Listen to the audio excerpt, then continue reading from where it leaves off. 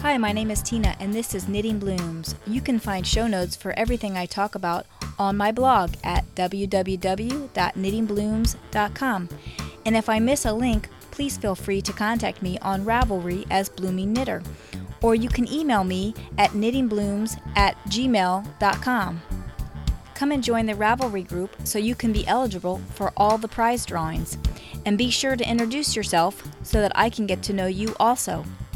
You can also follow me on Instagram and Twitter as Blooming Knitter. And don't forget to click the like button on Facebook for Knitting Blooms. This is a review of the ebook Cascadia, which is published by Cooperative Press. You can purchase the ebook on Ravelry as well as on the Cooperative Press website for $16.95. Or you can purchase the print and the ebook version for $26.95 on the Cooperative Press website. This book contains 6 sweaters, including 2 Mom and Me sweaters and 1 men's sweater. It also includes 2 patterns for neckwear, 2 patterns for hats, and a pair of socks. This book is named Cascadia after the Cascade Mountain Range in the Pacific Northwest. And all of the designers as well as the yarns that are used in this book are either based out of the Pacific Northwest or are from the Pacific Northwest. I have really enjoyed reading the question and answer section for each of the designers that are included in this book, as well as the tidbit sections from the yarn suppliers as well. Like the ebook Hitch, which I previously reviewed, this book contains pattern notes and stitch techniques at the beginning of each pattern. Although I probably won't knit everything in this book, there are a few sweaters as well as a shawl that I will definitely be knitting from this book. The first one being Beacon Hill by Jane Richmond. This is a cardigan sweater with a very nice textured stitch on the whole sweater, as well as a shawl collar. This sweater looks to be like it would be quite warm on a cold day. And I wonder if you could even pull up the collar to be more like a turtleneck. I bet you could probably do that with some kind of a shawl pin or something to pin the front closed if it's really cold and you need to keep your neck warm.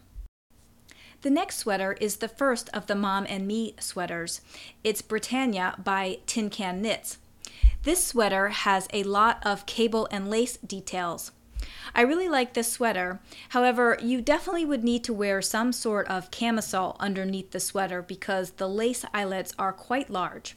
However, I almost always wear a camisole or a t-shirt underneath my sweaters because it helps to keep the sweater a little cleaner on the inside, so that would definitely not be a problem for me. The next pattern in the book is by Emily Wessel, and it's Red Cedar. It is a scarf, and what I like about this pattern is that it has 2 versions, a fingering weight and an Aran weight version. It has some nice lace detail, and it just is a beautiful, beautiful scarf. The next sweater I'm going to talk about is the Courtney sweater by Megan Goodacre. This sweater is a very simple sweater with some nice eyelet detail around the collar as well as the forearm of the sweater. It is mostly stockinette with a boat neck, and it is just simply elegant. The next pattern that I most definitely will be knitting is the Raven's Nest by Judy Marples. This is a top-down shawl with stockinette section at the top and lace detailing at the bottom section. It also has a very nice picot bind-off along the edge. The next sweater is Wake by Holly, and I'm not really sure how to pronounce Holly's last name, but the sweater is a lace cardigan sweater. It looks to be like the lace is quite intricate, but I bet you it's simpler than you might think. This sweater is constructed in pieces and is seamed together, and a button band is added at the end. and there are both charted and written instructions for the lace. As I mentioned before, there are 2 hat patterns that are included in this book as well. But since I am not a huge hat fan, I probably will not be knitting the hats in this book. As I have noticed with other Cooperative Press books, there is a section for abbreviations and resources in the back of the book. I didn't talk about or show all the patterns in this book, but you can see all 11 patterns on Ravelry or on the Cooperative Press website. I highly recommend this book.